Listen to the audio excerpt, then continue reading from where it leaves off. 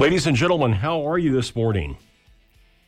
We've got some snow in Lincoln still falling, anywhere from 2 to 6 inches in parts of Lincoln has fallen last night. And, of course, if you go south of Lincoln into southern Lancaster County and down towards the southeastern corner, they've got a lot more snow down there, probably 10 to 12 inches. Hey, Jim, what's the weather supposed to be? What's it doing? It's snowing. And? I know you knew that. They're predicting another 1 to 3 inches of daytime accumulation today, and we're in a winter storm warning until 6 p.m. Central Time. So I had kind of a Facebook quiz last night. I said, guess how many inches we're going to get? And I said 7. So we're basically about there. It seemed a little bit stretched when I did that because people were saying like 2 and 3.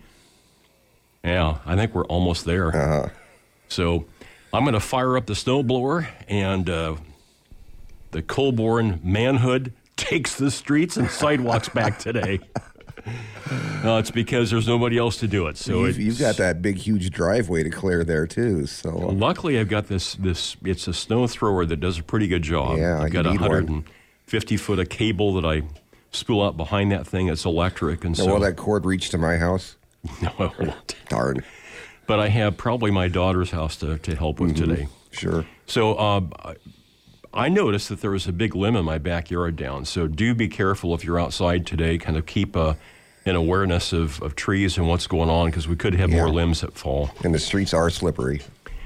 Yeah, so I just almost got stuck in the parking lot out here. I should have brought my Jeep. I should have just fired the old Jeep. Yeah, that would have been fun. Scott Colborne with Jim Shorty and Exploring Unexplained Phenomena. Our show today, we're going to start with Charlene and Pet Talk, and she's with the Capital Humane Society. Then we go to Paula Harris, UFOs, ETs, and exopolitics. And then we're going to have, for the first time, Robert Moss. He's the author of multiple books, including Mysterious Realities, A Dream Traveler's Tales from the Imaginal Realm. Let's go straight to Charlene at the Capital Humane Society. Hi, Charlene. Hi, how are you?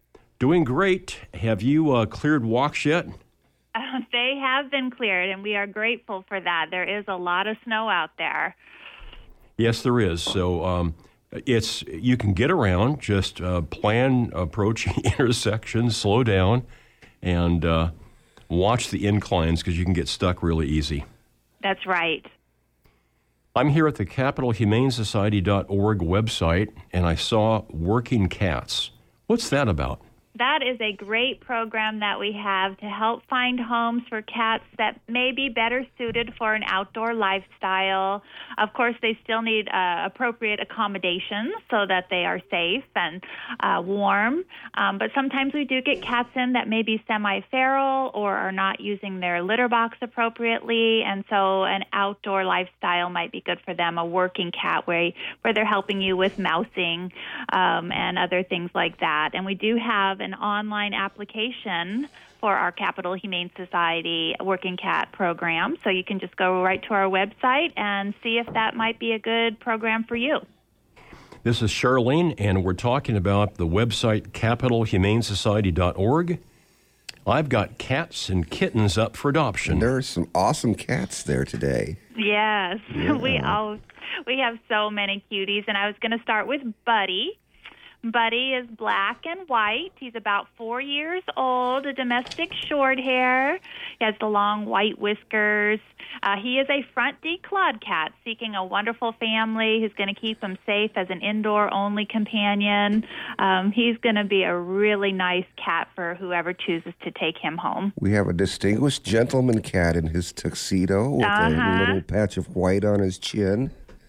Very attractive kitty. Yeah, beautiful eyes. The Budster, Buddy, he's looking right at you in that picture. Take a look at his picture at CapitalHumaneSociety.org. Buddy's buddy is Abilene, and she's 7 years old, a spayed female, all white. Got a little pink on her nose and a little pink in her ears. Very, very pretty, curious and charming, and ready to be your adorable sidekick. I had a white kitty once, and she was the most lovable thing. Yeah, she looks like she just wants to snuggle in your lap and purr and have a great life with you. Okay, we've got great cats so far. Buddy, Abilene, and... Next up is Ruby. And Ruby's been here for quite a while, and we just don't know why. She's just a gentle, sweet soul, about a year old, a domestic short hair, has tabby markings. She can be a little bit reserved when you first meet her, but she is just a dignified kitty, and once she's comfortable, she'll bat at her toys and play and want to sit in your lap. So if you're cat savvy, we hope you'll consider Ruby. She is pretty. Uh-huh. Yeah, she reminds me of Sananda, my old cat. Ruby, she's looking right at you, kind of inquisitive, like, huh? What? Yep. And she'd love to talk with you. You can do that today or tomorrow. Here's Charlene with hours open. We are open today and tomorrow at our Pylock Pet Adoption Center from 11 to 5:30. And everybody, just take it easy out there. Just plan your route. It's going to be okay. You're going to get there. Just allow plenty of time. Next up is Dogs for Adoption. We have 3 dogs, so we'll talk about them in alphabetical order. So we have Baby Girl, looking for just the right family, somebody who can bring out the best in her. She is a Shepherd Pit Bull mix, about 2 years old. Again, looking for someone who has time to provide plenty of exercise and training, and then she'll be your loyal friend. What a great dog for those brisk walks or those slow jogs. This would be a fun girl. Baby Girl, she waits for you. Next up is little Mopsy, a pretty cute name for a terrier, a little neutered male, about a year old. He is a happy young dog, ready to play. He was fine out in a little tiny walk in the snow this morning to take care of his business. So if you're looking for a real cutie and can provide him with proper care, ask about Mopsy. Mopsy, and Mopsy's buddy is Stormy. Tell us about Stormy. Stormy is a beautiful pit bull. Her picture is so cute there with her ears all perked up. She's about 3 years old, 41 pounds, a very strong and exuberant dog, looking for somebody who's experienced, who will work with her, and then she'll be a very fine companion. Stormy, show us your ears. Yes. They're like antenna. Baby Girl, Mopsy, and Stormy. A great weekend to adopt a dog or a cat. These great dogs are waiting for you. And here's Charlene with hours open today and tomorrow. Our Pylock Pet Adoption Center is open on Saturday and Sunday from 11 to 5:30. Charlene, thanks so much for our relationship that we have with you and the Capital Humane Society. And thank you for your continued great work. Oh, thank you for everything. We really appreciate it. Okay, have a great rest of the weekend. You too. Bye-bye. Charlene and friends at the Capital Humane Society make them the first place you go when you want to adopt a dog or a cat. And a few limbs are falling in Lincoln, Nebraska. Snow is still coming down. And it could continue through the early afternoon here. We could pick up another 2 or 3 inches besides what's already down here. So you can get out and about. If you're going up hills and you got to stop on an incline, you want to plan that because you may not get started again. So just take things easy and allow plenty of time, and you'll just be fine. So, Jim, how's your week been? Pretty good. Put in a full day of work for the first, or full week of work for the first time this year, and survived that. It probably felt different. It did. So busy, which is good. So we're drinking Sulawesi coffee. Yeah, it's good on this snowy morning. Folks, what's in your cup? What do you guys and gals like to drink when you listen to the Exploring and Unexplained Phenomena program? Sounds like a good poll for Facebook. Yeah, are you a coffee drinker, a tea drinker? Maybe hot chocolate. This is a morning too for hot chocolate. That too. I used to mix coffee and hot chocolate. I like that. Then I used to take just pieces of chocolate and eat that with my coffee. I like that. I had kind of a mocha mix that I used to use of a half non-dairy creamer and half hot chocolate mix. Yeah. And put a little bit of that in my coffee, and that was yummy. We've got our next guest, Paula Harris from Boulder, Colorado. And Paula, is it snowing where you're at? Yeah, it's coming down. It's ever so fine. It's like powder, but it is snowing. Yeah, this is a pretty big storm that we're getting a lot to here. My friend, how you been? I've been doing well. I've been moving, so I'm kind of sore. I'm moving to a bigger place where I can have an office.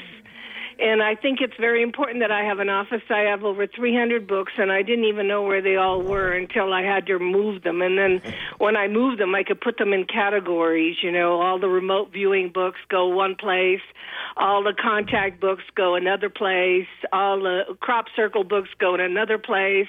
And so then now I know where everything is. And hopefully, young lady, you've got some help doing that, too, because that's a big job. A little bit of help, but it kind of took its toll on my body. It's moving is very, very stressful, but it's also very purging. So I got to throw away a lot of stuff that I really didn't need.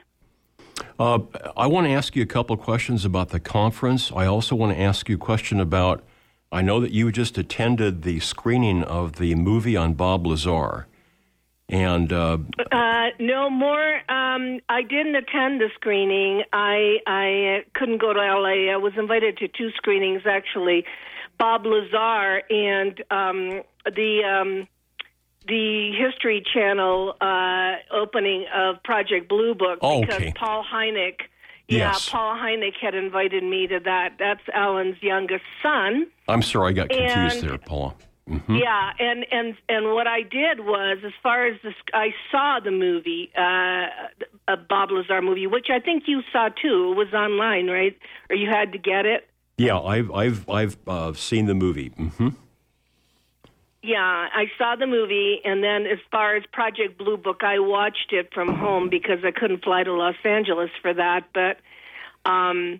These are 2 very important disclosure kinds of media events that have happened in the last, couple of months. Lazar talks about having worked at S4 and Area 51, and as a physicist, helping to understand the propulsion system and the technology and trying to reverse engineer these alien craft. Our colleagues such as Stanton Friedman have, over the years, questioned his credibility in terms of trying to find documents that support what he says. But the gentleman who just did the film spent a lot of time with Bob Lazar and believes that he's telling the truth. That's Jeremy Corbell, who did the movie about Bob Lazar years ago, and when I went to the Little Alien Inn, I could speak to the people there. The Little Alien Inn is just outside of Area 51. So Rachel, Nevada. I've been to Area 51, not inside, but to the gate and talking to the people around there. And in the Little Alien Inn, I think Bob was married to her daughter, and I talked to her personally. See, I'm going to be honest with you, Scott. Stanton Friedman does no field research. You can't look at documents. You think the government's going to put out a document saying somebody was working with UFOs? That's ridiculous. The documents do not prove it. You have to go on location. And I even spoke to Bob Lazar. I spoke to him when he was in Sandia Labs. I invited him to Italy, and what he told me was he was sick and tired of the UFO community. Yes. He didn't want to deal with UFOs, even if I brought him to Florence, because I had invited him to come to Florence, where I didn't think people were going to be as cruel to him as they've been over the years. Bob Lazar did work at Area 51. Bob Lazar did bring his friends to see these craft. He'd bring his friends in his car over the hills near Area 51 to watch craft move around. Now, the craft that Bob Lazar brought them to see was our stuff that we had back engineered. And I talked to Bob Lazar's mother-in-law. I know everything he says is true, but he got such a backlash from the UFO community, which is insane. They do it with everybody, including Michael Wolff. They did it with everybody. That Colonel Corso, Stanton went after him like crazy. The thing is that our own researchers are the greatest debunkers of real stuff without actually doing the work. So Bob Lazar is telling the truth. He did work at Sandia. Everything he said was true, including all the attempts on his life. If he wasn't real, why would he have so many attempts on his life? And then he just gave up and started his own company. He's a mini genius. So people want to see that film. I'm surprised Bob did it. I'm surprised Bob did the film because he and his wife are sick and tired of all the criticism. Bob Lazar is a cool guy. He's got a jet-powered motorbike. Oh, neat. Oh, yeah, you ought to see this thing fire up. It's pretty darn cool. Okay, well, the second premiere then was the Project Blue Book, which is a fictional account of Dr. J. Allen Hynek and his look at this phenomena. And do you expect Well, it's fictional, but the first case, if people watched it, was the one that Ruppelt, who wrote one of the first books on studying this from a pilot's point of view, because the 701, and that was what James Fox's movie was going to be called, 701. I don't know if you know James Fox. He's a good friend of mine. He does you were there when James was I've there. met him and spent time with him. In Laughlin. Sure. Mm-hmm. Yeah. Well, and those were 701 files from the Blue Book situation, and that was one of the first ones where the pilot was chasing after and they said he was chasing after Venus, and so that was a fictionalized account because I never heard when the pilot came down that he had a song in his brain, "Fly Me to the Moon." And that part, all the paranormal part, the fact that the pilot interacted with non-human intelligence and had those, that song occurring over and over again, and all that part, I think, could have been fictionalized, but it was important because Alan was working with Jacques Vallée, who was very interested in the paranormal. In other words, the consciousness component of when you have a contact like that, weirdo stuff happens. Mm-hmm. So it was fictionalized in that it was exaggerated, but it wasn't fictionalized in that Fargo, North Dakota, or whatever it is, case with the pilot is real. One of the legacies, and you're better apt to comment on this because you spent so much time with Dr. Hynek, but one of the legacies that I think that he left us was here was a professor emeritus in astronomy from Northwestern University who was very skilled, very detailed, very intelligent, and he was hired by Project Blue Book to look in these cases and to assist them, ostensibly, in debunking them, coming up with reasons why. And as a scientist with an open, inquiring, intelligent mind, he was faced with an insurmountable problem that many of these reports could not be explained prosaically and naturally. And so he began to part company with those debunkers and secret keepers and became an outspoken champion of the fact that this phenomenon is real. And Paula, you know that because you spent, 6 years with him?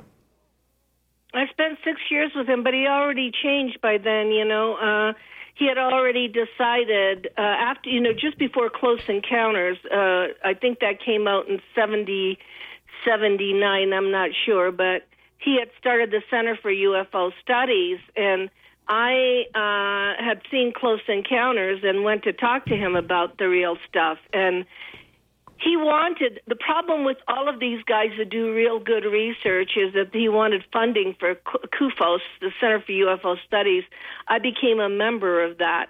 And also he's the one that told me, because back then when you're starting to study UFOs, you think you're studying metal craft. You don't understand all the paranormal aspects of it, the appearing and disappearing, the contact, the telepathy. You don't understand that because you can't go there. All you're thinking is that this is a metal craft in the sky, which is much more than what it is. It's much more than metal craft in the sky. Mm-hmm. And So Ellen is a hero, Scott, because I consider anybody who has the ability to change their mind about something a hero.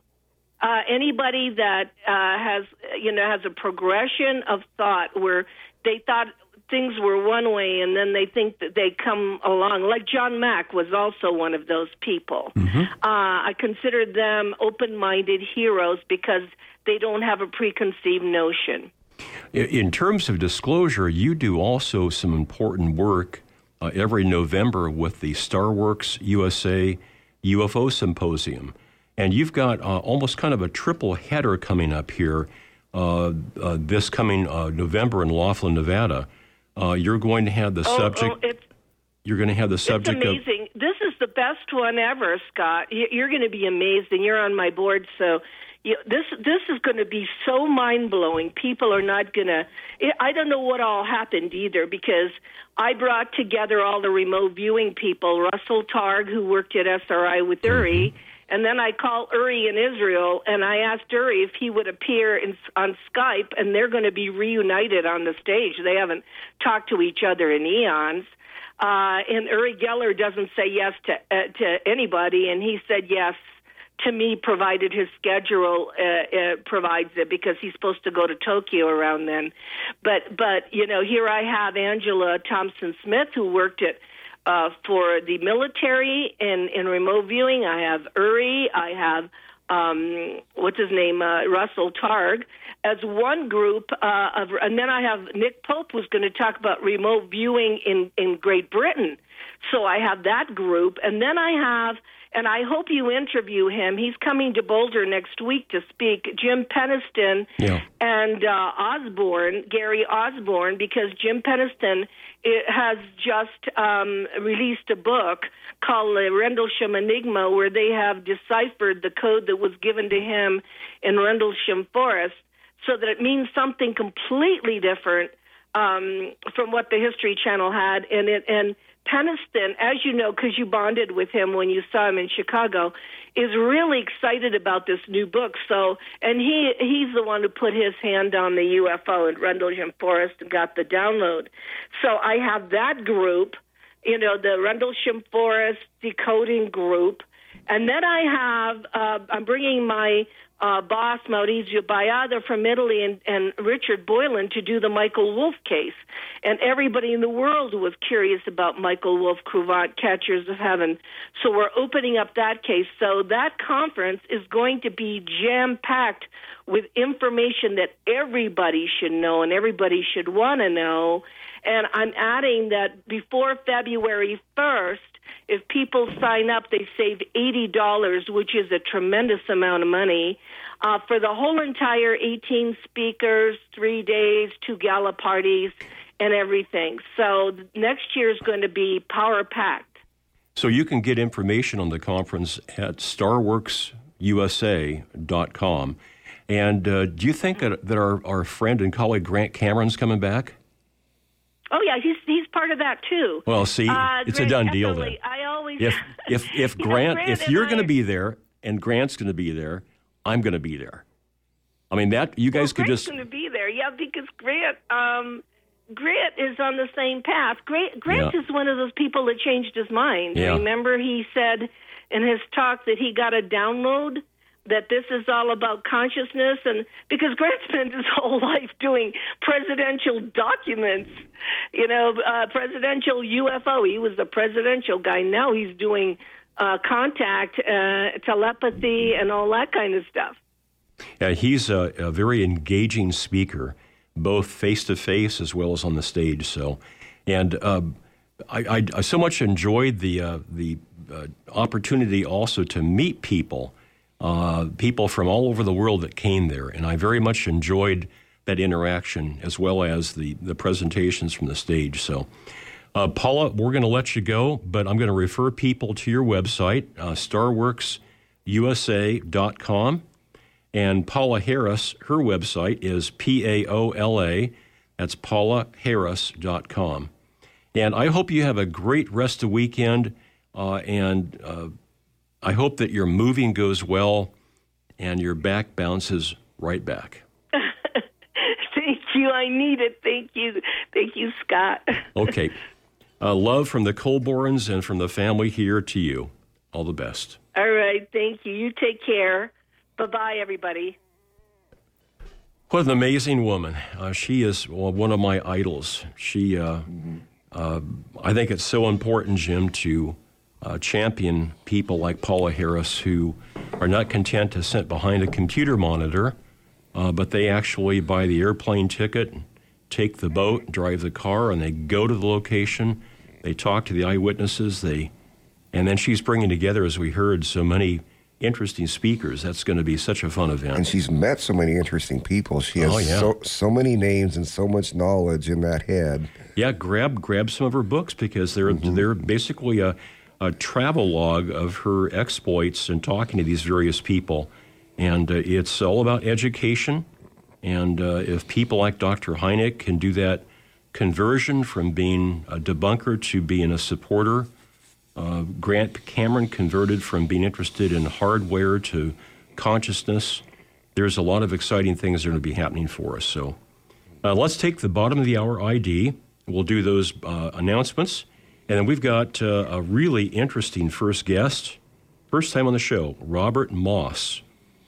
He's the author of a brand new book that has a pretty mysterious cover, Jim. That's interesting. The book is titled Mysterious Realities, A Dream Traveler's Tales from the Imaginal Realm. That kind of looks like some of my dreams. Okay, well, we'll talk about that. Folks, we'll be right back after these words on Exploring Unexplained Phenomena.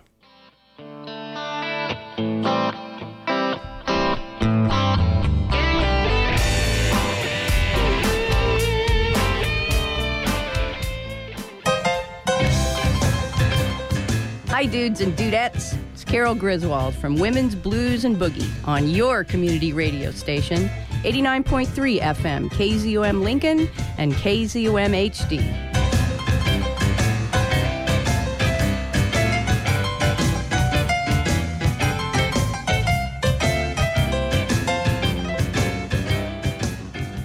This program is made possible in part by a grant from the Corporation for Public Broadcasting. Hear from brand new KZUM voices from your community before they even have their show on the air. Tune in to Beta Radio every Saturday from 3:30 to 5 p.m. on KZUM to hear from new KZUM programmers hosting shows that we hope to bring you regularly very soon. Beta Radio is a practice field of sorts for newly trained hosts to use their new studio skills and take their program idea for a spin. It's something new every week on Beta Radio, Saturdays from 3:30 to 5 here on KZUM. My name is Manny Morales. I'm 45 and I coach youth football. It's still hard to believe because the high school me was a work in progress, but Big Brothers Big Sisters give me a real role model, and the young me needed a role model bad. My big brother's name is Ray, and Ray is the reason that this 7-year-old grows up to be a role model himself. Whether you donate money or time, you're helping Big Brothers Big Sisters help a child. Start something today at bigbrothersbigsisters.org. Brought to you by Big Brothers Big Sisters and the Ad Council.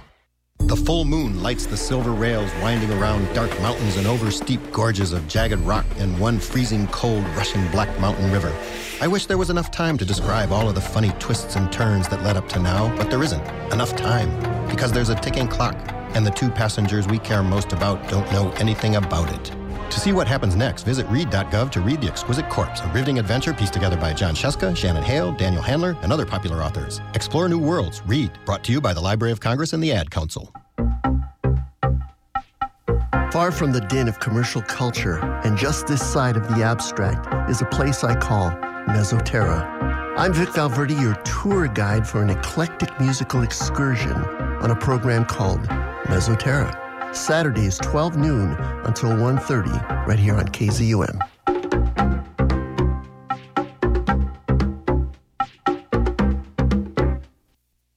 Scott Colborn with Exploring Unexplained Phenomena. And I'd like to have you folks listening join me for just a little bit, and I'd like to have you focus on sending healing thoughts and prayers and good vibes to our friend and colleague Gary Gablehouse, who is facing some very serious health challenges with his warrior spirit, as always.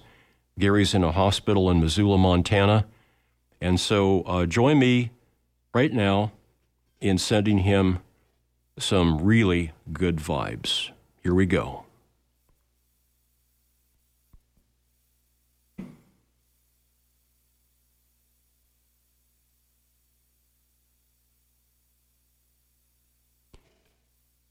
Thank you so much for your prayers and good thoughts to our friend Gary Gablehouse. Attaboy, Gary. Attaboy. Our next guest is Robert Moss. He's the author of multiple books, and I'm holding this brand new one with this wonderful, engaging cover, Mysterious Realities, A Dream Traveler's Tales from the Imaginal Realm. He's the author of Conscious Dreaming, Dream Gates, and Sidewalk Oracles, among many books on dreaming, shamanism, and alternate realities.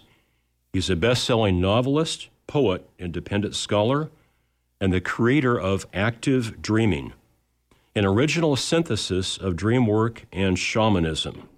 He leads creative and shamanic adventures all over the world, and his portal is mossdreams.com. Our first-time guest on the show, please welcome Robert Moss. Robert, good morning, sir. Hello, Scott. Good to be dreaming with you. Yes, sir. May I call you by your first name? Oh, please do. Just as long as you don't call me Bob. If you do that, you'll hear the bear growling and you won't like it. Robert, did you have a pivotal experience as a little boy or young man that helped determine part of your life, work, and path now as an adult? Yeah, I think my whole life has been shaped by what happened to me when I was very young. At the age of 3, I was pronounced clinically dead. Oh, my goodness. In a hospital in Hobart, Tasmania, in a bitter winter. And when I came back, the doctor said with some embarrassment, "Oh, your boy died and he came back, didn't he?" I don't actually remember much of what happened when I checked out of the body at age 3. I do remember that life seemed very different on this earth, and it was a bit hard to walk on this earth. Then it happened again at age 9 under emergency appendectomy. I was pronounced dead. That time, I seemed to have a whole life somewhere else in another world, and I brought back vivid memories, beautiful memories. I really enjoyed the life I seemed to be having somewhere else. But, it's a conservative era in a military family in Australia in the 1950s. No one is really ready to hear about these things, Scott. The first person I met who could validate what I had experienced and remembered was an Aboriginal kid from an indigenous culture that values dreaming very highly. And he would say to me when I talked about this kind of thing, "Oh, yeah, we do that. As a matter of fact, yeah, we do that. We get sick. We go and live with the spirit somewhere else, don't we? We get well, we come back. Sometimes we're the same, sometimes we're not." Then he'd say something very, very creative. He'd say, "Oh, my uncle, the artist, does the good pictures, the ones that are not for the tourists. By doing that, he goes to that other place and he comes back." So since my boyhood, Scott, I've understood that there are worlds beyond the physical. And I've understood that we can go there. And as life went on, I learned to do this without anything like the extremity of what is now called a near-death experience. By the way, my friend Raymond Moody had not written his book about, in which he coined the term near-death experience in those days. We didn't have a phrase. And I still don't really think of it as an NDE or a couple of NDEs. I think of it as dying and coming back. And that's actually the title of my memoir about all of this, The Boy Who Died and Came Back. So that shaped me as a kid. It oriented me to understanding that dreaming in the broader sense, like the Aboriginal indigenous sense, not just about bubbles from your subconscious, but about access to deeper worlds. I've understood that that is part of what is available in the human experience. I've known that all my life. Because of that boyhood, it's never been hard for me to enter what is now called lucid dreaming. It's never been hard for me to slip from one order of consciousness and reality to another. So that was a gift for all those years spent in sickness and isolation, because I was a sickly kid for 8 years in my boyhood. And I guess that probably shaped my ability to do the things that I do. Later on, there was a crisis in midlife, which is something I'll talk about later if you want to, which put me on the track that I'm now following. It's the path of a dream teacher, which there's no career path in our society. Robert, did you, when you talk within your family, you mentioned a military family, was there any acceptance, or was there a response that indicated to you that this was a subject that was taboo? There's no attempt to make it taboo. My parents were very kind and generous people. I'm the only child. They were desperate to keep me alive, keep me in the family, and do whatever was required. So they never trashed or rubbished or rejected my experiences. They just did not know, in honesty, how to deal with it. How do you talk about this kind of thing if you don't have corresponding experiences, and if you're living in a time when it's not really okay to talk about this kind of thing? The moment when I had their full, absolute attention was when I had a wakeful vision. I was walking home from school. I was aged 11 in Melbourne, Australia. And the sky opens, and I see across half the sky a tremendous vision. It looks like a staff of burning gold or blazing bronze, and wrapped around it is a double serpent, and there are great wings coming off the top. And I drew a picture, and many people will recognize the kind of thing I'm talking about because it's well known in mythology. Whether I knew it from books at that time, I don't know. I was always a reader, I might have. But whether I knew it from books, I was not prepared to see half the sky open and see this immense, immense symbol, the caduceus, which is not technically the symbol of healing in Western culture, though it's often confused with it. But I knew that it was a healing symbol for me. And my parents listened, and they made me draw it and talk about it because I'd seen it with my open eyes. And somehow they were more ready to trust something seen with open eyes and something seen with eyes closed. And that vision preceded my last near-death experience in childhood. I was not pronounced clinically dead this time, but I was rushed to hospital with pneumonia in both lungs and was very close to dying. And after that, I came back. It's as if the vision was given to me on the eve of a final crisis of illness, after which I could return into something resembling a normal life in the body, in the physical world. Robert, the work I think that you're doing is so very important. I spent 3 years with a Jungian-trained therapist in a private group setting with Dr. Jan Lindgren, and I've come away with an appreciation that the dream content is so incredibly important, and it's opened up my life in many wonderful ways.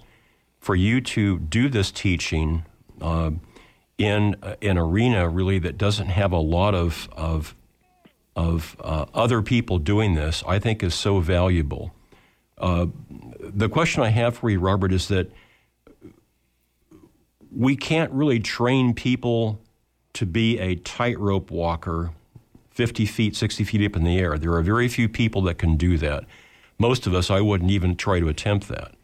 But there are other things we can train people for and show them how to do it, and they can do that pretty well. Is the dream work that you've been talking about and writing about, is this accessible for just a few, or is it accessible for many?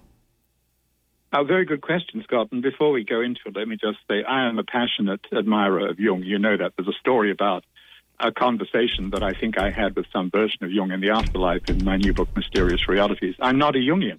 Jung himself was not a Jungian. Always a mind in motion. He never settled down with a fixed set of categories or a catechism. Anyway, having said that, Jung was a great liberator of the imagination, and I greatly admire him.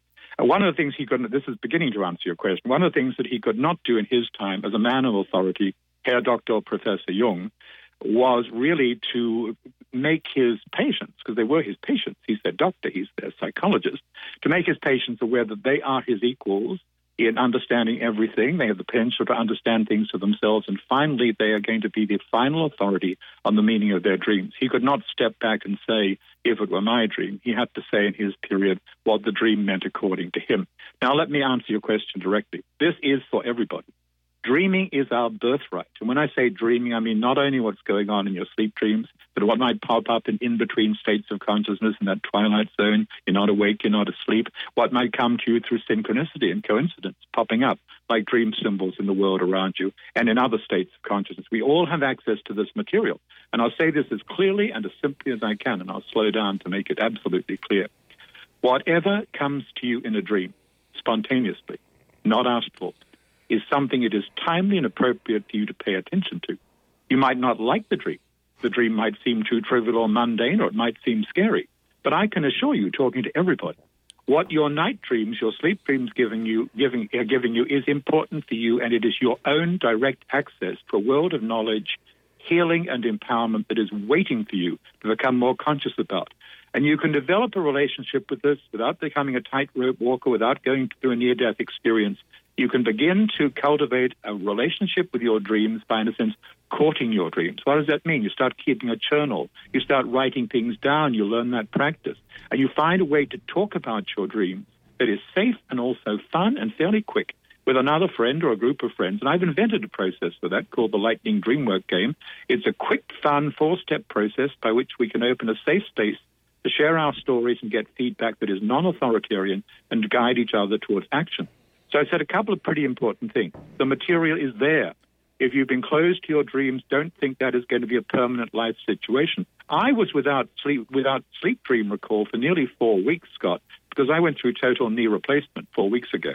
And between the pain, the wooziness from the early opioids, the lack of sleep and all the rest of it, for 4 weeks, I was virtually bereft of sleep dreams. Yes, and I didn't like that. Last night, the night before our show, I dreamed a dream, and it's a somewhat frustrating and confusing dream, but I can tell you I was joyful to have the dreams back because I know how much is going on in them. If I may say one more thing, I'd just like to affirm the importance of this, adding to what you said very beautifully about it. Most human societies that have known what they've been doing since the beginning of recorded accounts, and I wrote about this in my book, The Secret History of Dreaming, most human societies that are alive to what matters have valued dreams and dreamers for 3 reasons. They've understood that in dreams we can contact a source beyond the ordinary daily mind. Call it God, call it nature, call it the ancestors, call it the quantum information field. Dreams give us access to something wiser and deeper than the ordinary self. Call it the big self, as Jung did. Number 2, they've understood that dreams show us the future. That in dreams we are being rehearsed for challenges and opportunities that lie ahead, and that can help us to do very much better. And number 3, they've understood that dreaming has something to do with healing. Dreams might diagnose what's going on inside the body. They might give us fresh personal images we can develop for self-healing. They might show us the state of our soul when we're part of our soul has gone missing. So this is not new material. What happened for a while is that in the Western societies, we lost the dreaming. We lost people who could teach us about it. We lost the practice, although simple people in simple situations often still do it quite a lot, even though they have not been validated by what the Brits call the talking classes, by academia or the media, very much for a long time. Mr. Moss, I look forward to the day that we have companies, groups of people that are mulling over a decision and decide to employ active dreaming as one of those ways of acquiring information so they can make a good decision. Absolutely. That's the right vision, Scott. It's my vision, too. I would like to see organizations and community groups of every kind using this kind of stuff because, you know what, it gives you access to tools and resources beyond ordinary calculation. And sometimes the dreams of the night can be a corrective to the delusions of the day. I mean, they can be a voice of conscience. They can give you an angle of perspective on what you're doing. And this can save the day in all sorts of ways. Mm-hmm. This is Robert Moss, and his brand new book with a really striking front cover is Mysterious Realities, A Dream Traveler's Tales from the Imaginal Realm. And are we talking about this place that many people call the imaginal realm? Is this a larger aspect of consciousness? Well, it takes a larger aspect of consciousness to get there, but I would say we're talking about a reality, a real dimension, as real in the view of people who go there as the physical dimension, which is available and accessible. The imaginal realm is a term for a space, a realm, a reality between time and eternity. It's a place where you might encounter the enlightened departed, master teachers, master figures from different traditions. It's a place where ideas are born and grow in an interesting way. It's a place where human minds, human consciousness, encounters consciousness and intelligence from beyond the human level. What kind of consciousness are we talking about? Well, some cultures would talk about gods or angels or master speakers or creative spirits or whatever. It's a realm that contains real cities, real palaces, real schools, real places of healing and imagination. And it is beyond our world, but I repeat, it's no less real. There are structures there that have existed longer than probably any modern structure on Earth, maybe as old as the pyramids, maybe as old as Newgrange in Ireland. There are structures that have been there for a long time where people have gone to receive training, healing, and initiation. And you think that I'm talking wackily about this? Well, just go and consult the history of these things. Go and look at the history of creation, where really singularly creative people have got their best ideas, where they think they have been in a visionary state, from which they have brought back things that can be manifested in this earth. So I use the word imaginal realm cheerfully to reflect the possibility that we might have access to extraordinary places of healing, guidance, initiation, transformation, and yes, indeed, amusement and entertainment too, beyond the physical plane. Our dreams might take us there. Probably you're going to have to develop the art of active dreaming, which includes the art of lucid dreaming. But active dreaming, my phrase, is about a bit more than lucid dreaming, to become a regular visitor to these realms. But once you become a regular visitor, you're going to find you have access to master teachers. I mean, I write quite openly in my books about my conversations with people like the great Irish poet William Butler Yeats, or recently with Jung and with other people. And if you say to me, well, Robert, do you think that was the individual spirit of Yeats or of Jung? I might say, well, I'm agnostic about that, but I know that whoever this is, whether it's a mask of a greater intelligence or a disguise for a wiser aspect of myself, or the personality essence of that deceased great person, I know that extraordinary creative material and revelations have come through. And as a creative person who likes to write and bring new things into the world, I'm grateful. And I know this kind of access is available to people, and this does take some training. You don't get to this without some training. And it's famously said to get excellent at anything, you need 10,000 hours of practice. Yep. Well, it's true with active dreaming as well. You've got material to start off with, but you're not going to reach, let's say, Olympic level without practice. But I'll say this, Scott, if you're a dreamer, you've got, a lot of your practice is pretty easy because you can do a lot of it in your sleep, and you do a lot of it when you're wandering around with your senses open, paying attention to synchronicity and symbols in the world around you. I have a dream from last night, Robert, that I've been mulling over this morning. Fantastic. In the dream, there is a radio show taking place, and there are other people that are hosts. And I don't know that I have a sense of propriety as if it's my show, but somehow I'm observing this. And then a woman who I recognize as being a guide of mine, she says, "You must intervene." Then I wake up to use the bathroom. Okay. In my 3 years of dream work with Dr. Lindgren, these are the snippets that I am famous for. Okay. Well, let's. Thank you for sharing.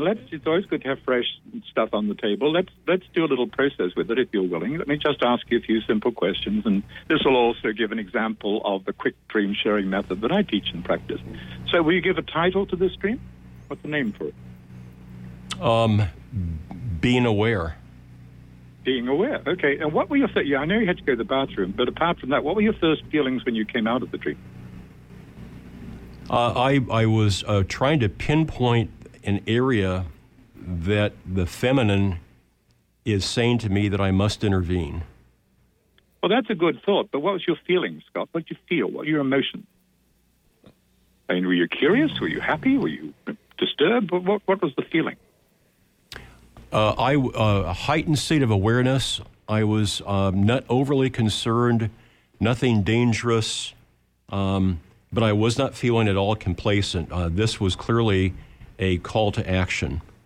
So there's a sense of urgency, maybe. That's a good moniker, yes. We've already come to a very important point in learning how to talk about these things. A lot of us in Western culture find it difficult initially to express our feeling, but I will say this, the first feelings around a dream or an experience are immediate guidance on where to go with it. So if there's a sense of urgency, I pay close attention to that. That will guide me in my own life and where I'm going to go in terms of working with the dream. So let's do the second big question I ask people. It's the reality check question. It's got two aspects. First of all, what do you recognize from this in the rest of your life? The situation of the other radio host, the studio, if that's what it is. You say you know this female guide. What is familiar to you from the dream in any aspect of your life?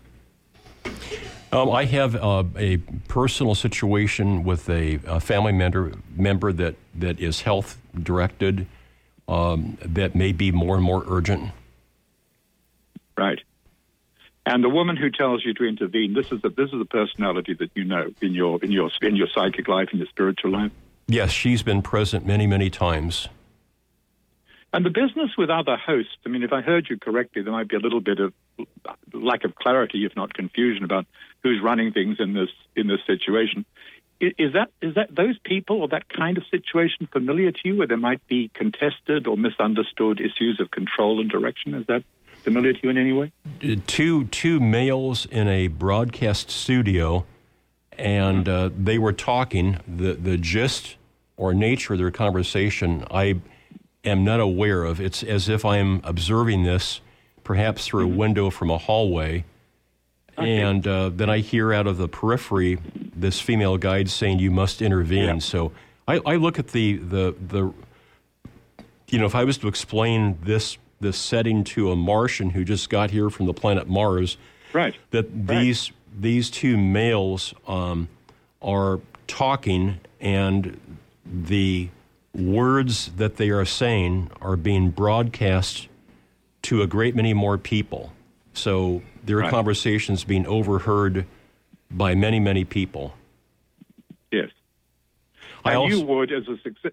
Sorry, go on. There's also a sense, too, that without being overly political on the show, there's a sense in the country right now of a degree of urgency with the government shutdown, with the stalemate, et cetera. Okay. So you're observing these people. I mean, you're a very successful presenter yourself. Is it possible that you're trying to understand how they are reaching more people? Would that be part of your curiosity, or are you simply trying to discern what they're saying? Yeah, the sense I have is that the message, the gist of what they're saying is not correct.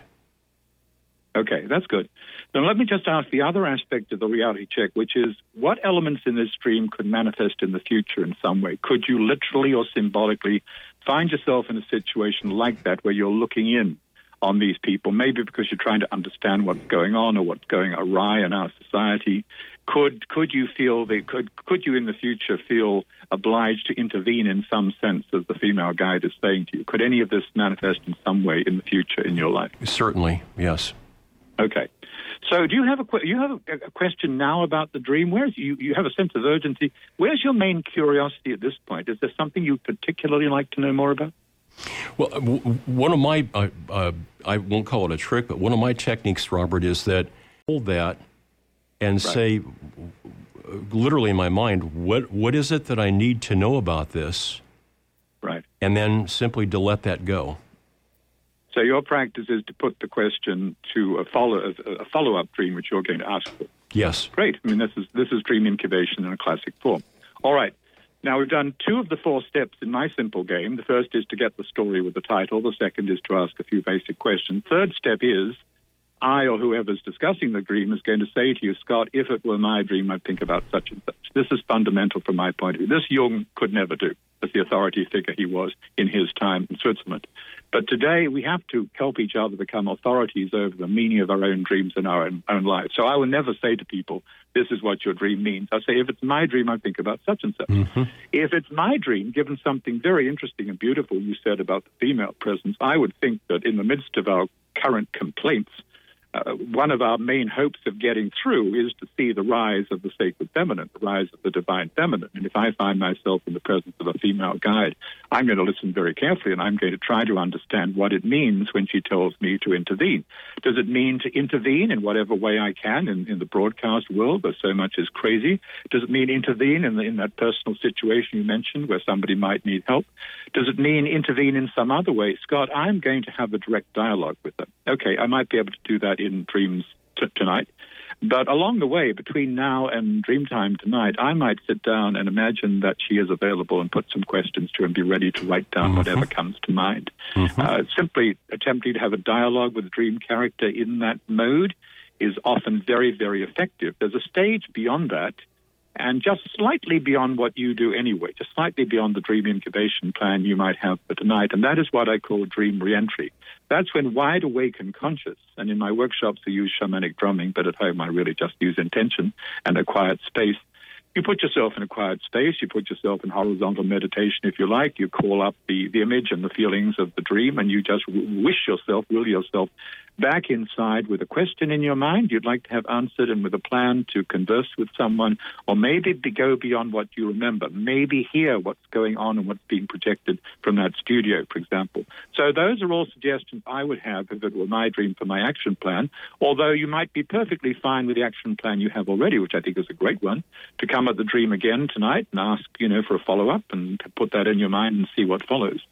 So, thank you for sharing. I never want really to talk about dreams to people who are not willing to share their own dreams, Scott. So you passed one of my own litmus tests for a worthwhile conversation, which I want to hear what your dreams are about if you're going to talk about dreams. And it's a very interesting dream. It might be fragmentary, but it allows for huge avenues of exploration. Yep. It sounds as if you've got your own plan for that. Oftentimes I've found in my life, Robert, that my dreams are like the tip of the iceberg, that I see a little bit of it, and when I begin to work on it, sit with it and allow more of it to come, that there's more from below the surface that comes forward and reveals itself.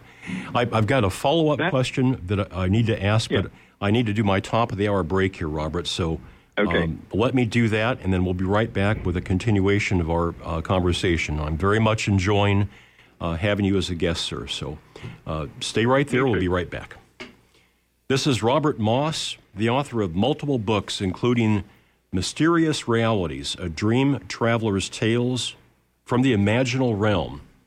His portal or entry point is mossdreams.com.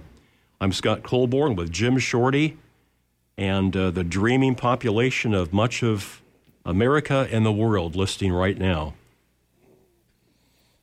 Snowing here in Lincoln, Nebraska.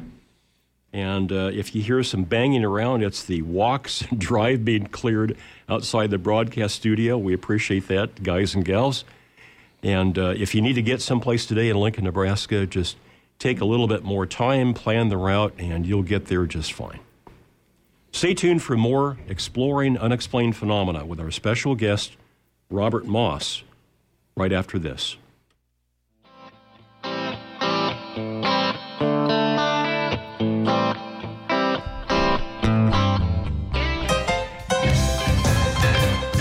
Hi, dudes and dudettes. It's Carol Griswold from Women's Blues and Boogie on your community radio station, 89.3 FM, KZUM Lincoln and KZUM HD.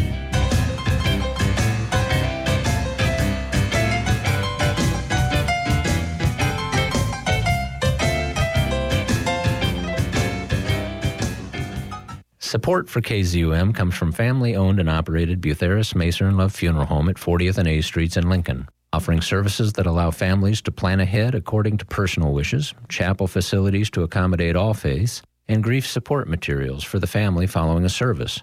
More information is available at 402-488-0934 and online at bmlfh.com.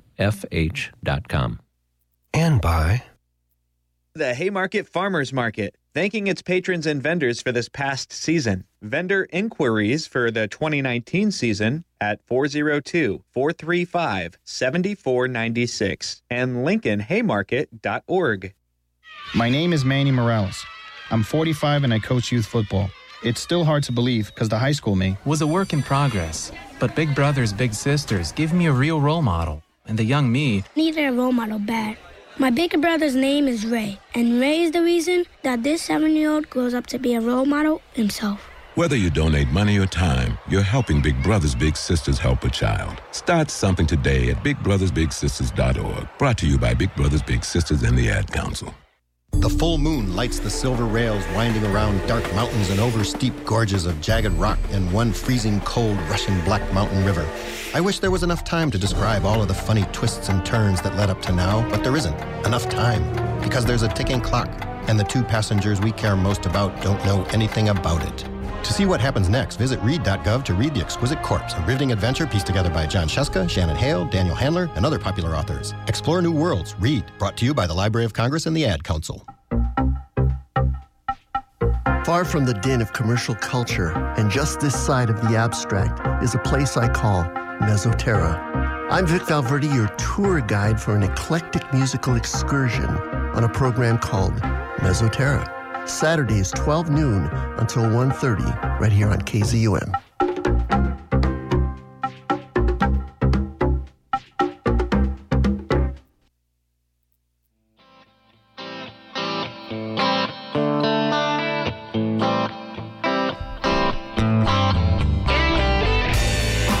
Music from Enigma. Catch them around southeast Nebraska. They're the official music of the Exploring Unexplained Phenomena show. I'm Scott Colborn, and Jim Shorney is here in the studio. Guys and gals, we really appreciate you out there listening live at kzum.org and also to the archive, which is kzum.org/EUP. Special thanks to Rosemary Ellen Guiley, our good friend and colleague, and Shelley from Canada for their donations of prepaid phone cards. The guests and the conversation are made possible today on this show by their generosity. Rosemary and Shelley, thank you very much. Our special guest is Robert Moss, the author of Mysterious Realities, A Dream Traveler's Tales from the Imaginal Realm.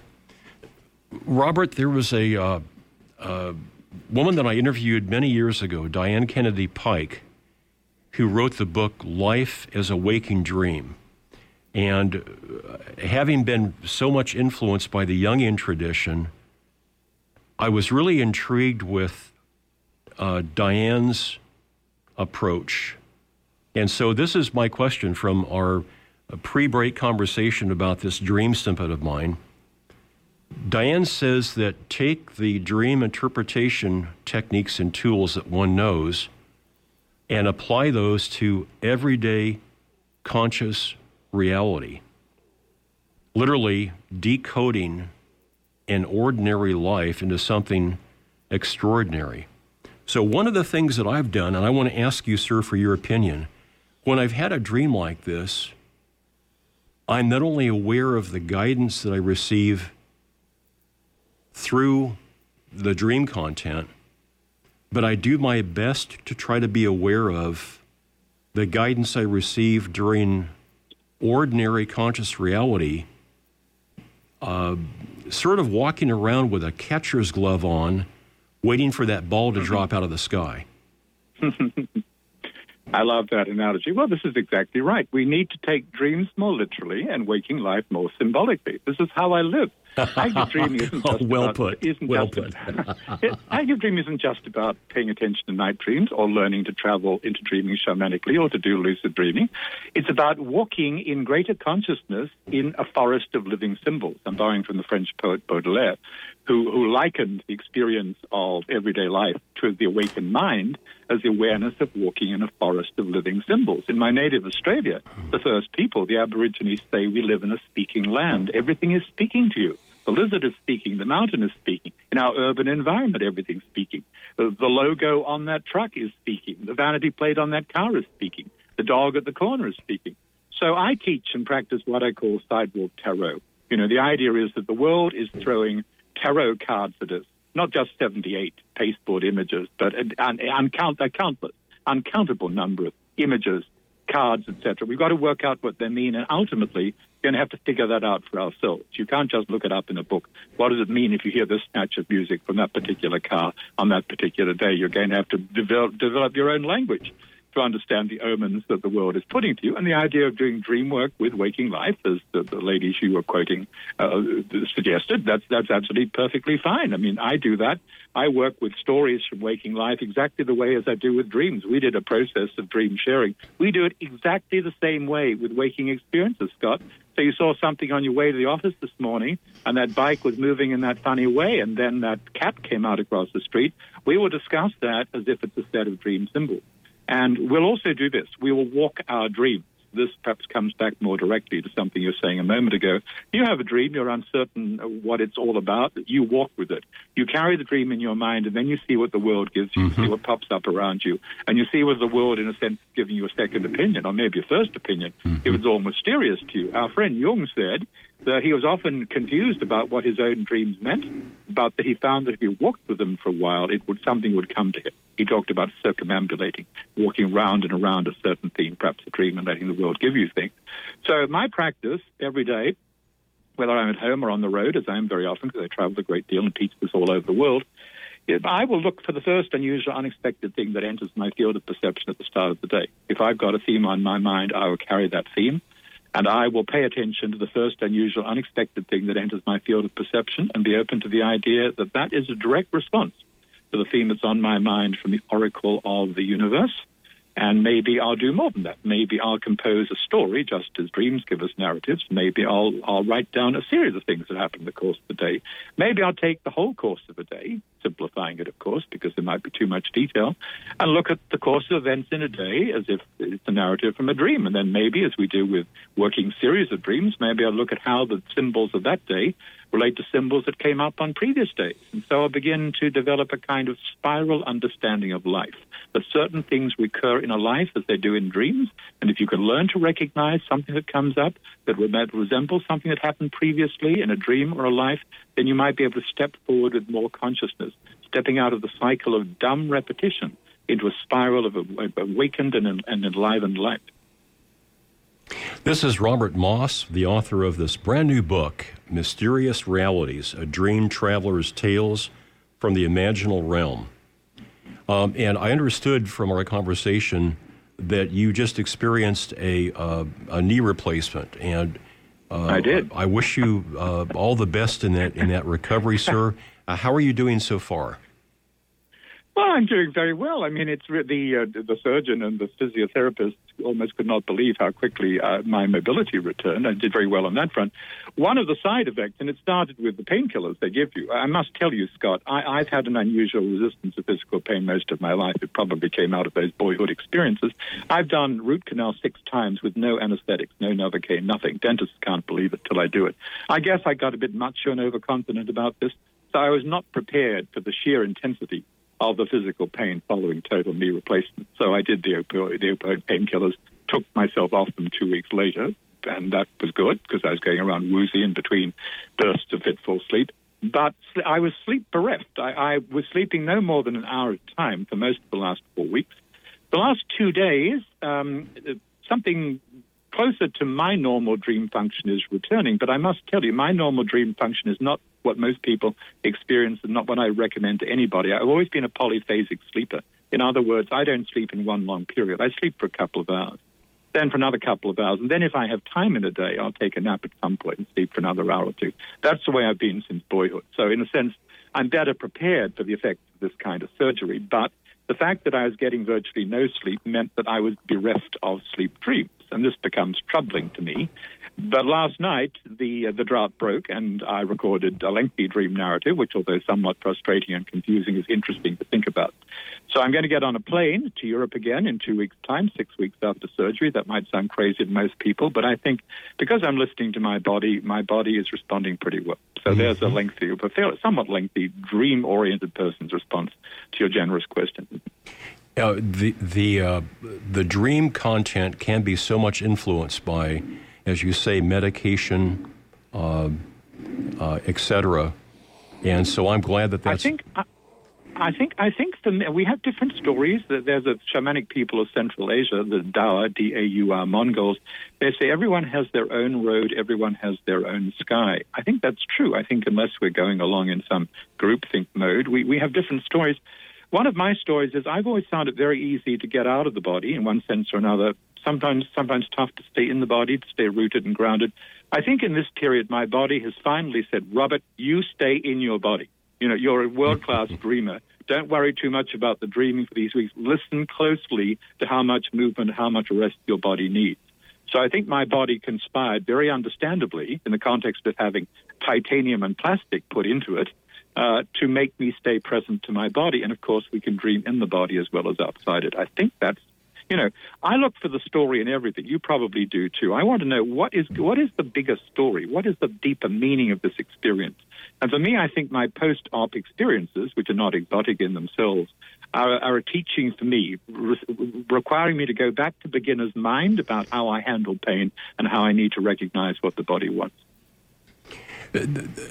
Your comments about your sleep periods reminded me of an old European tradition of people going to sleep and then waking up and staying up for 2 to 4 hours and then going back to sleep again. And I've always been interested in that.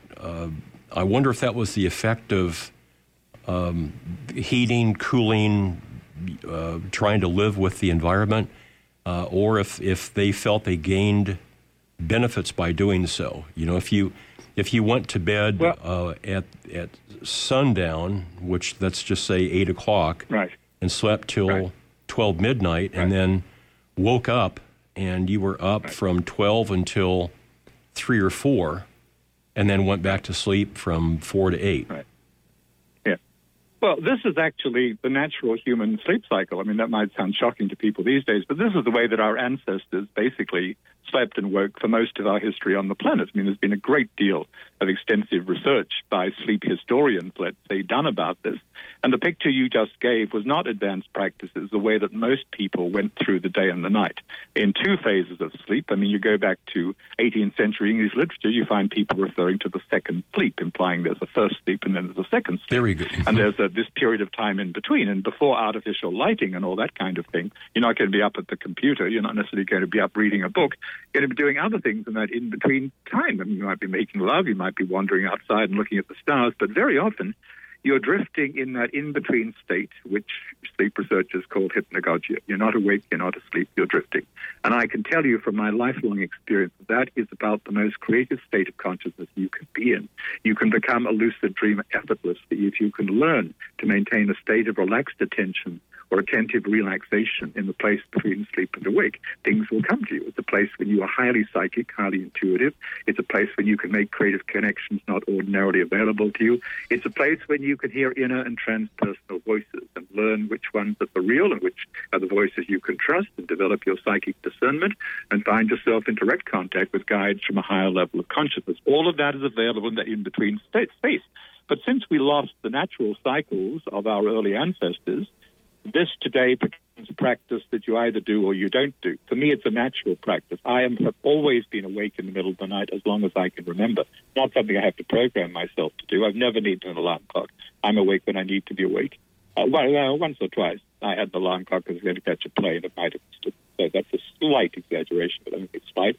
But as you say, in some traditions of practice and in Eastern yoga, it's quite common in the ashrams and the lamaseries and the schools of the lamas for people to be told, okay, you'll be awake from this time until that time. You'll be sitting in meditation or doing such and such. But when it becomes dream yoga, then this is recognized as an intermediate state of consciousness, which takes you beyond ordinary physical consciousness and also beyond the ordinary state of sleep and sleep dreams into a heightened state of awareness.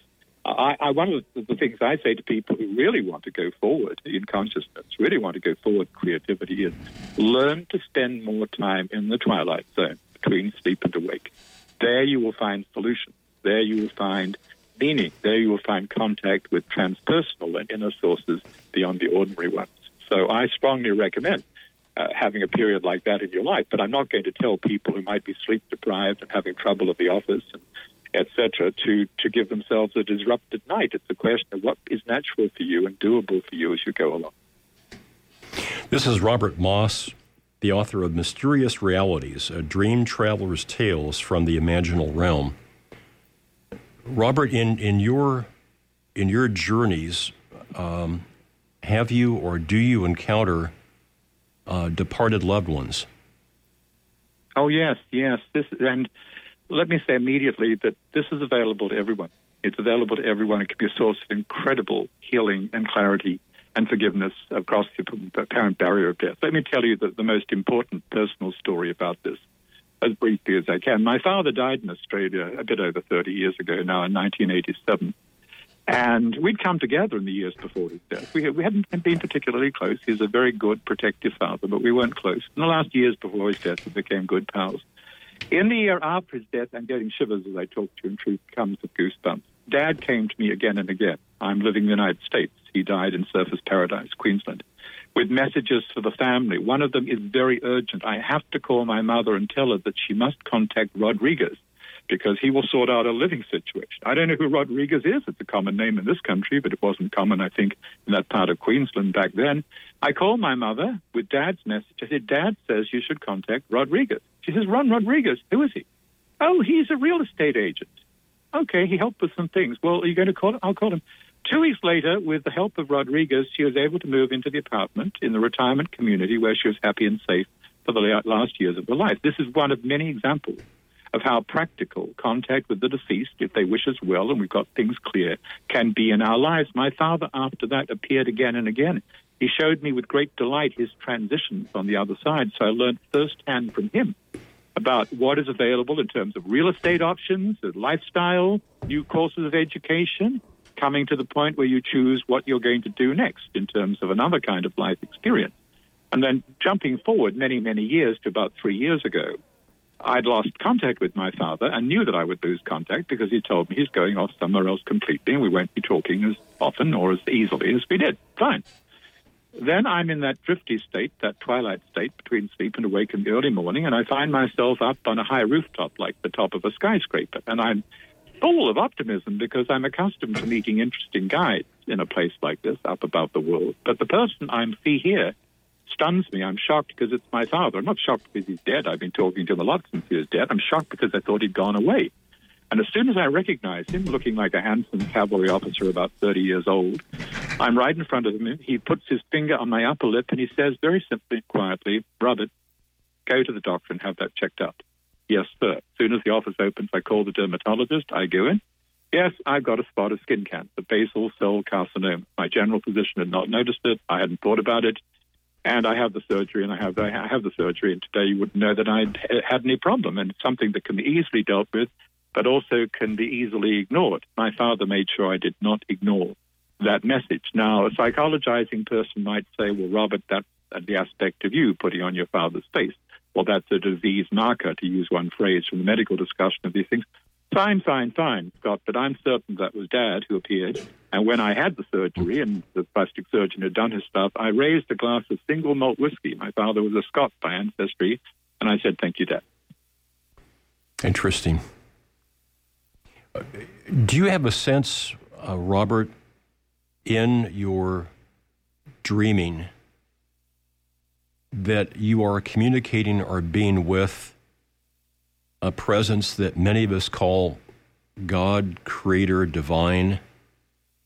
Is that a sense of yours? I've been in the presence of divine beings. I feel I've been in the presence of divine love and divine grace. And certainly those terms are not alien to my experience. I'd probably talk about divine rather than God as a singular noun, but I've certainly felt myself in the presence of divine beings, and some of them have names. I mean, I've had relations, shocking to me when they've come about, with figures that are familiar from many different religions. I was stunned when I had a close encounter with the Archangel Gabriel back in 1987. It started with a vision in broad sunlight of a figure of wonderful sort of congealed light, and I was brought to my knees, and the tears streamed through me like a waterfall, and I wrote a song for Gabriel, who appeared beautiful as in a feminine way in the vision. And since then, for example, Gabriel has appeared to me many times in dreams and visions, almost never asked for, just turned up. And I've had dreams and visions of other deities and angels and angelic figures and blessed figures who seem to be looking after humanity and helping us in our confusion move towards the light. So I am a believer in divinity. I'm a believer in a deeper source. I'm a believer in many forms of the divine accessible to humans. I believe that between us and the Godhead, the pleroma, the fullness of divinity, are many forms of the divine, and that it is we can have a generic sense of being on the right path, of being blessed by divinity. But when it comes to the personalized encounter, I'm willing to entertain the idea that there are many roads to God or Goddess, and that we will have many different kinds of encounter. And I also like the idea of the ancient Greeks who said the gods love to travel in disguise. So sometimes the divine guide can appear in an everyday costume or an unexpected outfit, trying to get our attention in a way that works for us at a certain situation in our life.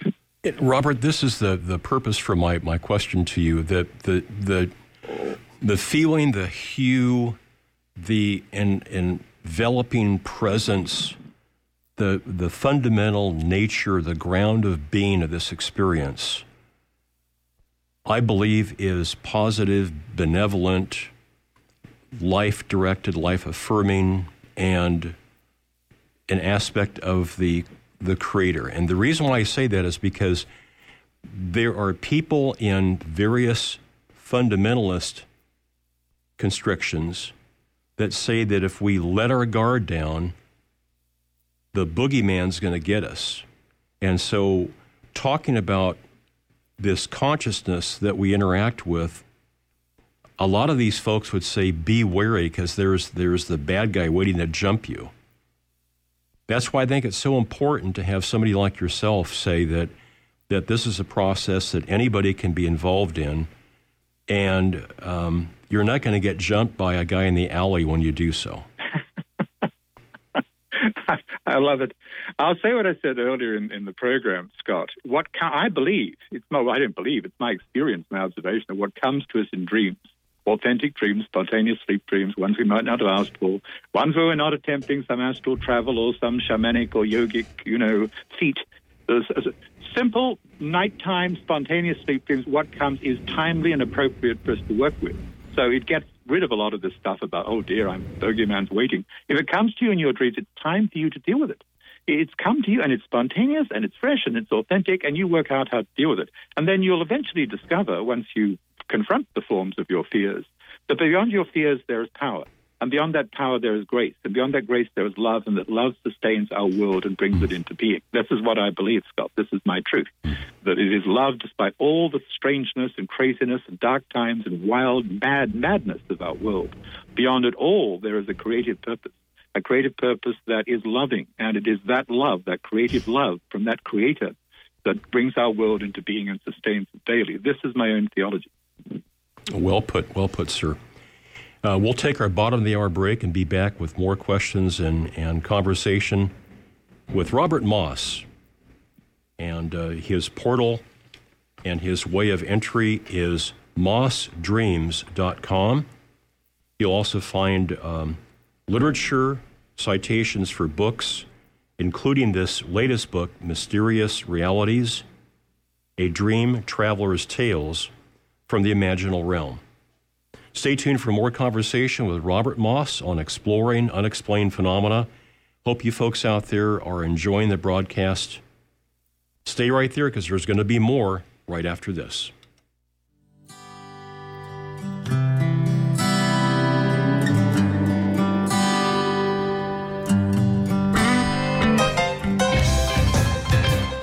Hi, dudes and dudettes. It's Carol Griswold from Women's Blues and Boogie on your community radio station, 89.3 FM, KZUM Lincoln and KZUM HD.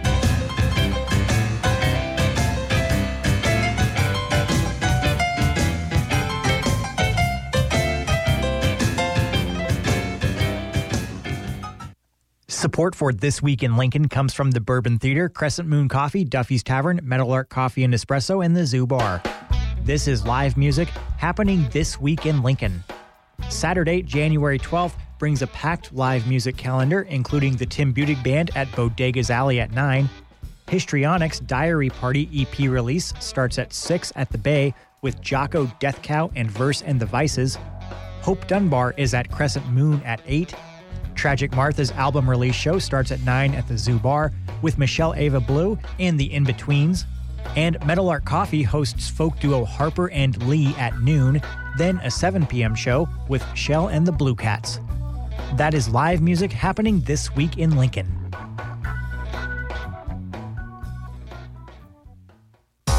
Hear from brand new KZUM voices from your community before they even have their show on the air. Tune in to Beta Radio every Saturday from 3:30 to 5 p.m. on KZUM to hear from new KZUM programmers hosting shows that we hope to bring you regularly very soon.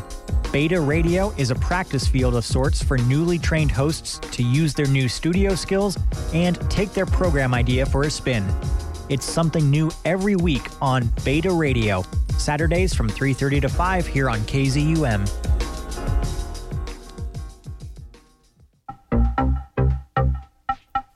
Far from the din of commercial culture and just this side of the abstract is a place I call Mesoterra.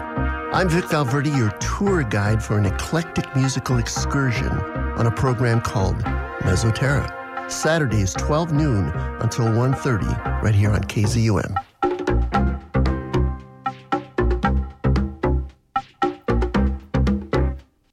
moon lights the silver rails winding around dark mountains and over steep gorges of jagged rock and one freezing cold rushing black mountain river. I wish there was enough time to describe all of the funny twists and turns that led up to now, but there isn't enough time because there's a ticking clock and the two passengers we care most about don't know anything about it. To see what happens next, visit read.gov to read The Exquisite Corpse, a riveting adventure pieced together by John Sheska, Shannon Hale, Daniel Handler, and other popular authors. Explore new worlds. Read. Brought to you by the Library of Congress and the Ad Council. And I support that message. The power of the printed word, read, you bet. At Colborne Clan, the TV is never on. It's either a book, a guitar, sometimes both. So great to have you folks joining us this morning in conversation here with Robert Moss. This is a subject that is near and dear to me, folks, because it's part of our lives, the very fabric of our being. And it's another way, I think, that we find out more about the world and who we are and our relationship to the divine. Just imagine, if you will, that you had this incredible resource that you could go to and say, what's a good course of action in the future? What should I be doing right now and a week or months from now? Should I, shouldn't I? Just imagine if you had this great friend that was very knowledgeable you could talk to every day or every night about your life. That's the sort of stuff that we're talking about. Robert, years ago I owned a bookstore, and that closed in 2005. Early on in the career, we had just struck gold and we're doing so well. And I thought about opening a second store in Omaha, which is about 60 miles away. And the plan was that maybe we'd relocate to a small city halfway between Lincoln and Omaha, and then married in our couple, one of us would do Omaha, one of us would do Lincoln, and we'd just kind of switch off like that. So we did all the cost analysis. We looked at a location in the old market. And so I said to my partner, I said, why don't we sleep on this and just for a week, see what our dreams tell us. You know what happened, Robert, every night? Mm-hmm. I had dreams of being chased by people out to get me, by animals. I would wake up sweating, puffing as if I just jogged an 880. And at the end of the week, it was very clear to me that this was not a good idea. And as soon as I said, let's not open this second store, it was like I took off 30 or 40 pounds off my shoulders. I had a lilt back into my step, and I felt great. Yeah. This is what we're talking about, isn't it? Yes, it is what we're talking about. This is a practical example of what it's all about. When people ask me, what is all this about? I'll say to them, look, mate, it's about soul and it's about survival. Both things. It's about soul in the sense of remembering more of your life purpose and being able to look at yourself from a larger perspective. Dreams hold up that magic mirror to our current actions and attitudes. It can be shaming and humbling what you see in that mirror, but you need to see it, correcting the delusions of the day, as we said earlier. And secondly, dreaming is about survival. In dreams, our intuitive radar comes alive, and we see things at a distance in space and time, and we see how things would work out. And you see, for example, a scenario you don't like, a dramatized scenario, because, Scott, I think, in addition to everything else that's going on in dreaming, each of us has a sort of dream film studio behind the scenes where our personal movie crews are producing dramatic stories to get our attention and educate us about what's really going on in life.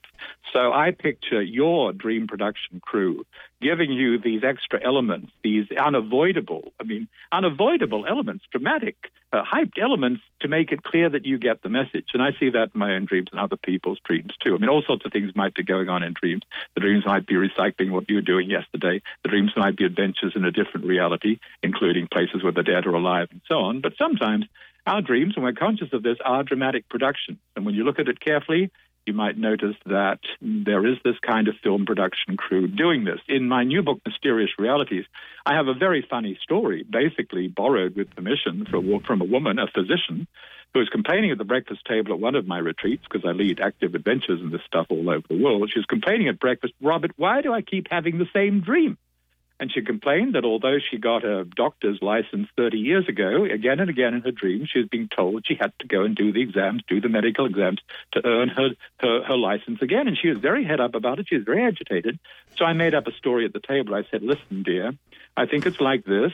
You've got this film production crew behind the scenes, and they're getting so bored with you because they have to keep playing the same dream because you're not getting the message. And there's a walkout threatened on the lot because the actors and the production crew are so sick of making the same dream. She burst into laughter, and by the end of the breakfast conversation, she knows what she's got to do. She's made the application of the recurring dream to a current life situation and has a plan for going forward.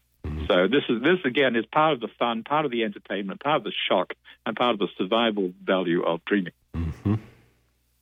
Robert, in 1974, with my mother, father, and my girlfriend, I witnessed a sphere traveling in the sky that innately I knew was not a terrestrial vehicle. And I did, as a young man then, over the next day and a half, a lot of phone calls and research trying to find out what this unidentified flying object was. And that piqued a lifelong curiosity in the subject matter. When you're dreaming, do you ever experience or connect with extraterrestrials or ultra-dimensionals? I think I must say, Scott, playing author for a moment, you want to read my book, Dreamgates. I mean, there are several chapters there very pertinent to this theme. And one of the chapters includes the instructions for traveling interdimensionally to the Sirius star system in a certain kind of vehicle, constructed of subtle matter on the energy plane, but possibly visible to people who have that kind of sight.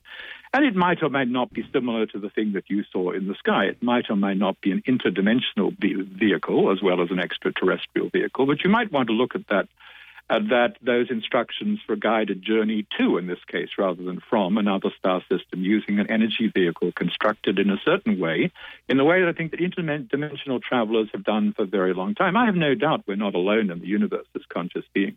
And of course, we have other conscious beings on the planet other than human, although we tend to forget that. But I'm quite certain we're not alone in this vast universe. I'm quite certain that contact is made from time to time between beings whose home base is in other star systems. I'm not generally terribly sympathetic to people who boil all this down to 4 types of aliens and this kind of thing. But I know from my own experience and my own farm memory of what's been done from different times and places, the travel between different star systems is not exotic, not new. It's gone on for a very long time. It's influenced human affairs, often for the good, but not always, because although you and I agree that we want to feel that we are in a benign universe, I would also say, as the ancients understood very well, we live in a field of contending or competing energies. Cicero, the great Roman orator and statesman, said this very succinctly about our relations with beings beyond the human level, with gods, demons, spirits, and others. He said, there are some who are favorable to humans, some who are hostile to humans, and some who are anathema to humans. So if we live in this thickly populated, multidimensional universe, of course, contact is taking place sometime or other. Your own account reminds me, back in the 50s, we had our UFO craze in Australia, and everybody go out at night looking for UFO, and I saw a couple myself, and I did pictures of them. We all saw them. Were we at that point engaging in some sort of mass hallucination? Probably not. But nonetheless, of course, what people are primed to see is often what they do see. That's not minimizing or dismissing the phenomenon. I'm just saying that if we're in a period when everybody is interested in this kind of thing, more people quite likely are going to have sightings, and they'll see things in different ways, and sometimes they will confuse probably what is real in the sense of being physical, made of metal and technology, and what is real in the sense of being imaginal or astral or interdimensional, operating in a way and on a level that goes beyond physical reality. I think that most of the encounters that are for real and interesting are interdimensional encounters. They may also be extraterrestrial encounters, but I think that things are working in ways that the average human doesn't yet fully understand. I would agree. We have this sense of travel. You know, when I get in my car and leave the station, it's going to be a fairly linear, hopefully safe, between here and my home. But when we speak of going into other dimensions, the idea of travel from A to B is out the window. And, you know, it's something that I can't fully explain, but the fact that I can't explain it fully doesn't negate the fact that it's happening to many people and has happened, you know, for many hundreds of years. It has. I think that's the last chapter in my book, Dreamgates. It looks at that. It looks. I started as a historian in terms of work and pay and all that. I started as a junior professor of ancient history, and I've always been interested in the history of these things. And when you go through the history, you'll find that humans have recorded since forever encounters with beings that we can call extraterrestrials or interdimensionals. They've seen them in different ways. They've seen them and tagged them as gods or angels or demons or this or that. The term for what we might call the UFO might be the Mandala or the Chariot of the God, the Chariot of Fire. It might be something else, the Vimana of the Hindus. So there's a whole huge history of human observation and belief that it's possible to fly around in some kind of vehicle between dimensions, between star systems. This is not new information. Because I guess I have a mythic imagination, I tend to perk up and pay more attention when you give it to me in mythic vein than when you give me greys or insectoids or that kind of thing. Maybe it's just a matter of aesthetics. But I get more interested if you describe something to me like the vehicle in which one of the Anunnaki of ancient Mesopotamia might have been traveling, some kind of solar winged disc, or give me some which might, to a different eye today, look like a conventional UFO. I don't know. I mean, we're turned on by different things. I've always been interested in this, Scott, but I have a mythic imagination. So when you give it to me from the past or from the future, you know, in the form of the Chariot of Fire or the Vimana, I'm paying more attention. Robert, at the end of our program, it's been my habit to quite literally turn the microphone over to the guest and allow them to speak from their heart and with their soul present to my audience. Robert, what are your hopes and dreams now for today and for the future? And please close with really anything that you wish my listeners to hear, sir. Well, I dedicated my life to rebirthing a dreaming society. I mean by that a place where it's okay and encouraged to share dreams in every sense, dreams of the night and dreams of life, anywhere, anyway, with any group, where all of this, with the understanding that dreams rehearse us for the future, dreams put us in touch with soul and a higher self, and dreams might be part of our healing. So this becomes available to everybody. And so it becomes a corrective in more lives to those delusions of the day we've talked about repeatedly. In this cause, I founded my own school. It's a very informal school, but nonetheless, I teach teachers. We now have teachers of active dreaming operating in 21 countries. My books on active dreaming are in 21 languages. I teach these things, not just workshops and lectures, but depth training for teachers of active dreaming in many countries. I teach in Barcelona, I teach in Prague, I teach in Romania, I teach in Seattle, I teach all over the map. I don't teach in Nebraska, though, you know, Scott, your state has great history in relation to this because of the convergence of John G. Neihart, Nebraska's great poet, and Black Elk, the great Lakota Sioux elder and visionary leader, and they came together because of Neihart's dreams. When Black Elk heard Neihart's dreams, he talked in a way he had refused to talk to any other white guy. So that is a big dream story from Nebraska. I read a blog article about it, and actually I was honored to receive the John G. Neihart Award for my historical novels at the State University of New York. Congratulations, sir. And his granddaughter came to the ceremony. So I have that connection with Nebraska. So, and I know that because of Neihart and Black Elk, there is a great Nebraska story about the importance of dreaming and how it connects us with the sacred. Robert, thank you so much for taking time to be with us in the midst of this convalescence for your knee replacement. And I wish you, sir, many happy and interesting tomorrows. Thank you, sir, for your time. It was a delightful conversation, Scott. You are a dream host. Thank you so much. And let me say to everybody listening, may your best dreams come true, and may you remember them. Robert Moss, our special guest this morning, the author of multiple books. I'm going to have to check out Dreamgates that Robert mentioned for sure.